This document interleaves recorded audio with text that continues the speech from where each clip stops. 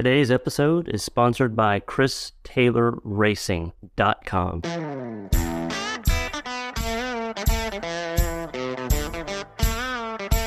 Welcome to Driven to Compete, where we interview badass, high-performing individuals to learn more about their competitive spirit and share their stories as a form of inspiration for our community.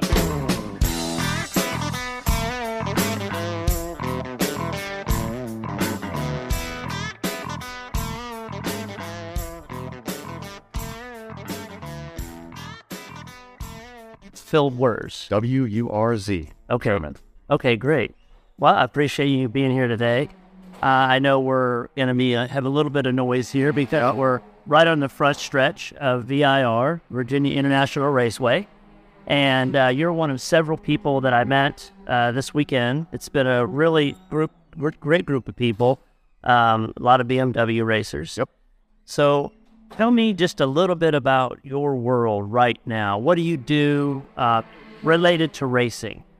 Right now, when it comes to racing, Spec 46 is what I race mostly.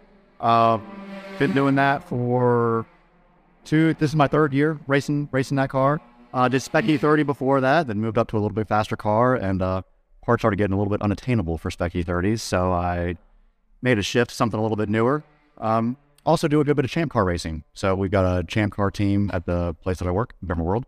And yeah, that's quite a bit of that. So tell us a little bit about BMW World. BMW World, that is a BMW performance and OEM part supplier. We really have kind of everything, kind of a one-stop shop, whether you're looking for floor mats for your X5, which a lot of people use X5s for their tow vehicles and whatnot, or everything you need for your Spec 46, your F8X. We got a big F8X project we've been working on for the GT more.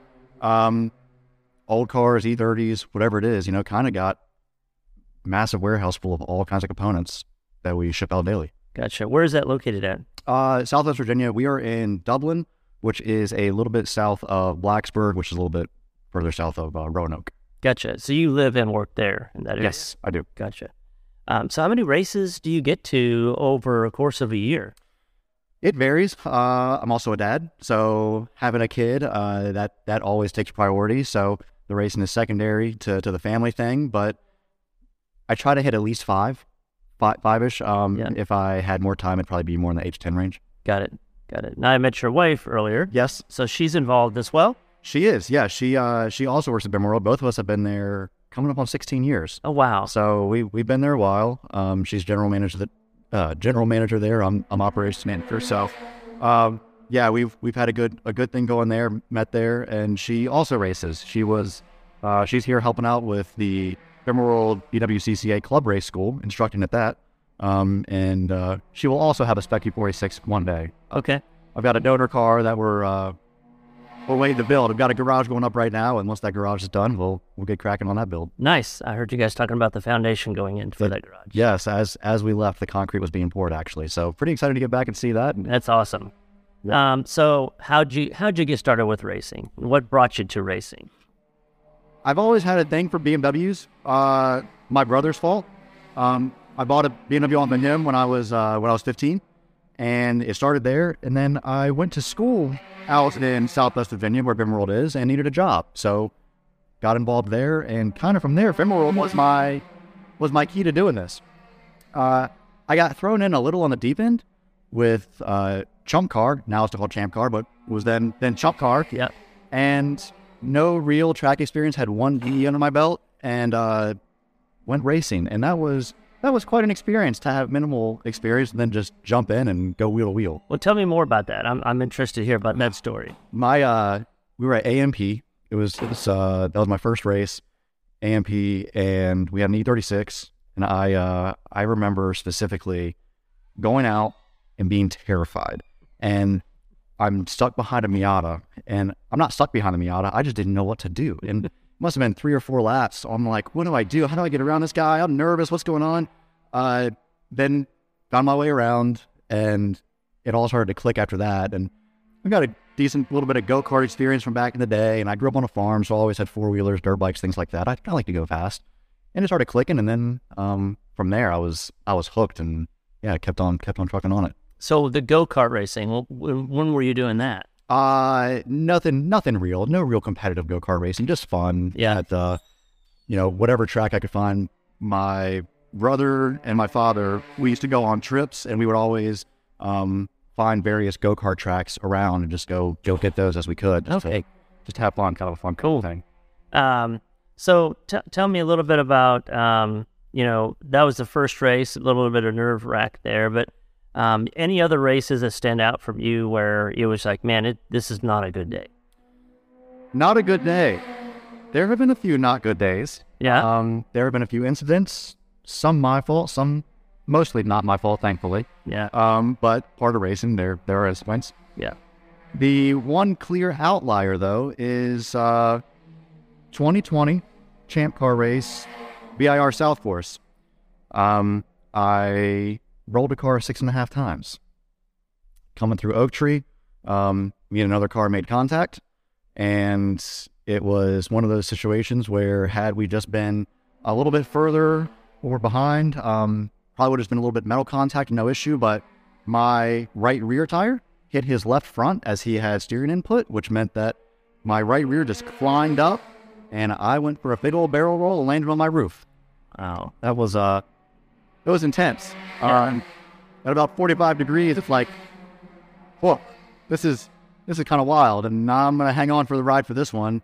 And, sitting there upside down, seeing fluids coming out from the front, like, I got to get out of this car. Yeah. ASAP. So, climbed out, and I was all good, checked my limbs, like, am I in shock? Is everything okay? What's going on? And, fortunately, I did have a minor concussion, and but really that was it.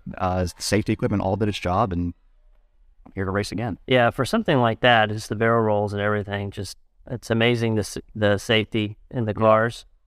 There was no hard impact, so I barrel rolled and slammed into a wall, but the energy was able to dissipate throughout the rolls. Right. Yeah, that's a good point.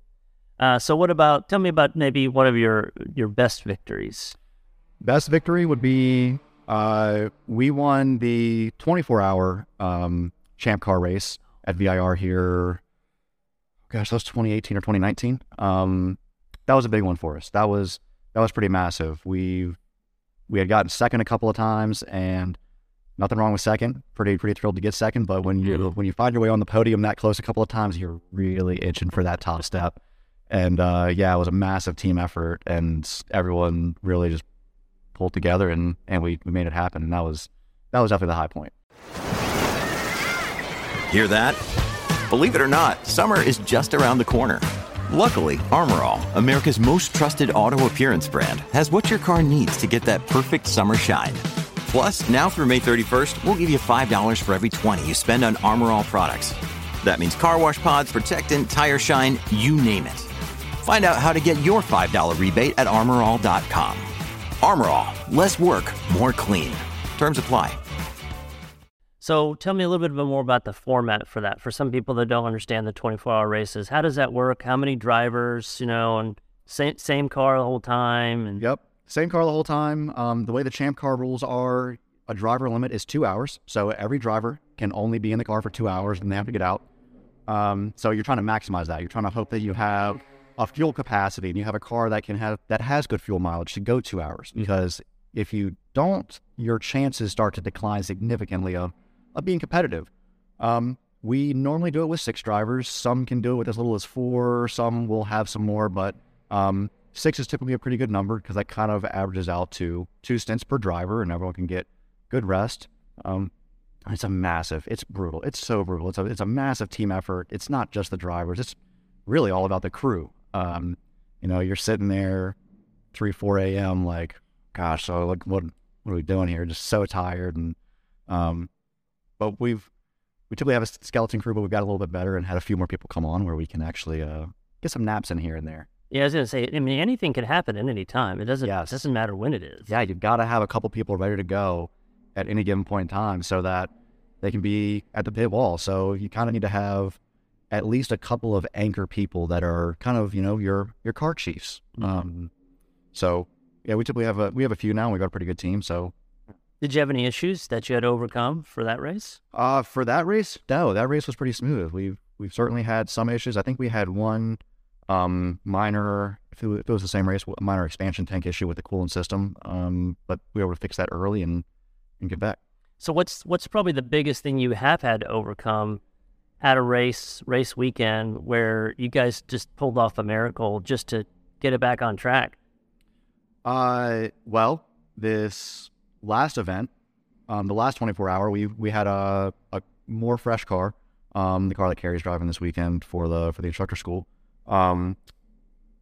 We had a very trying time with that thing. We had some ABS issues, some wiring issues, some other random things that popped up, and it was we actually had a lot of struggle the past few races and hadn't finished a race in a while.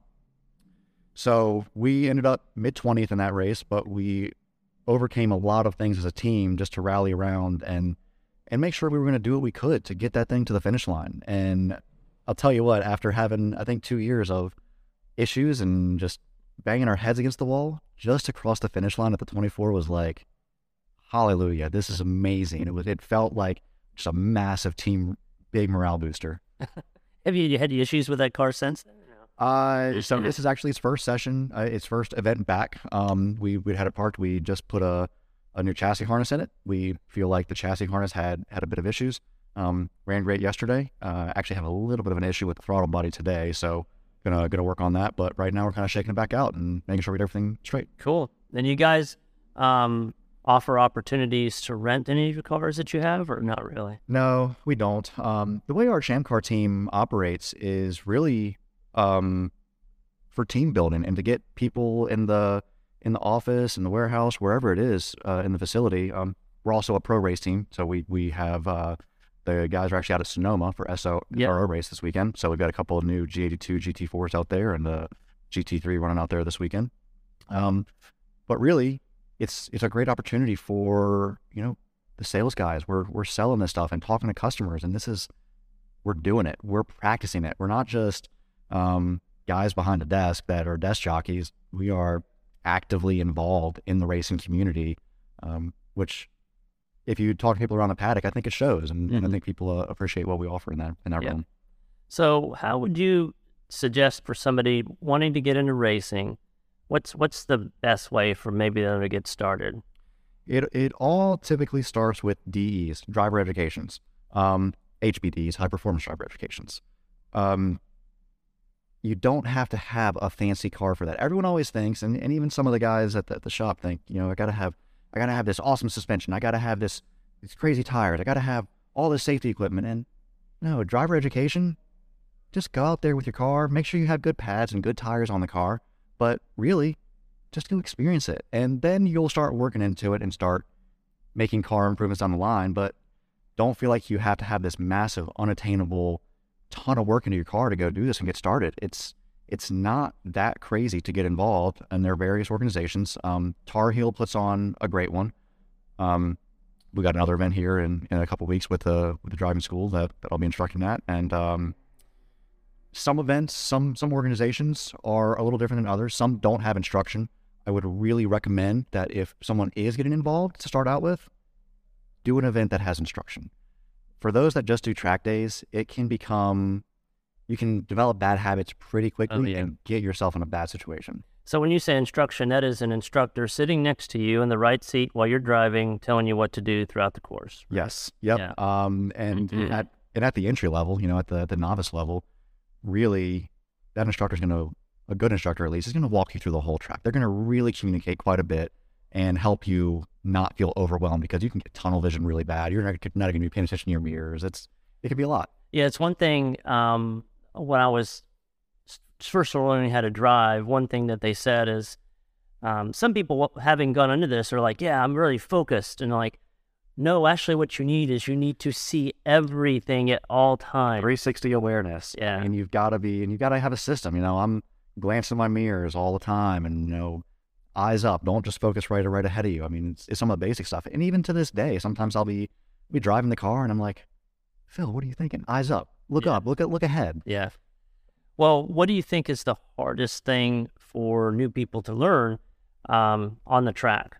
What is the thing that's the most intimidating for most folks? Some people just straight up don't like speed, and they will, just hit 90 miles an hour on straight, even though they could be doing 120 or 130, and they'll level off there and then find their comfort. People typically aren't super comfortable with a car moving around under them. Yeah. That's something to get the hang of. I recommend skid pad. If anyone has an opportunity to get to a skid pad, that really helps car control stuff. So describe that to somebody who doesn't know what skid pad is. Oh, skid pad. Basically, you're a big open parking lot that is soaked with water, and you're going to go slide the car around and make corrections and figure out how to make these corrections and get the car straightened back out and figure out what the car's doing in certain scenarios. Yeah, that's cool. I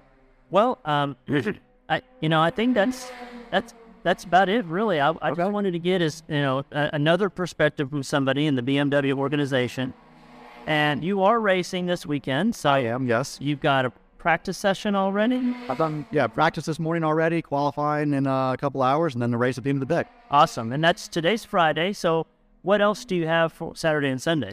2 races on Saturday, and then a race Sunday morning. That's a lot of races. It's 4 races this weekend, which is UW CCA Club Racing does a really good job of hacking in the races and letting, really giving maximum track time and maximum race time to their, we are their customers.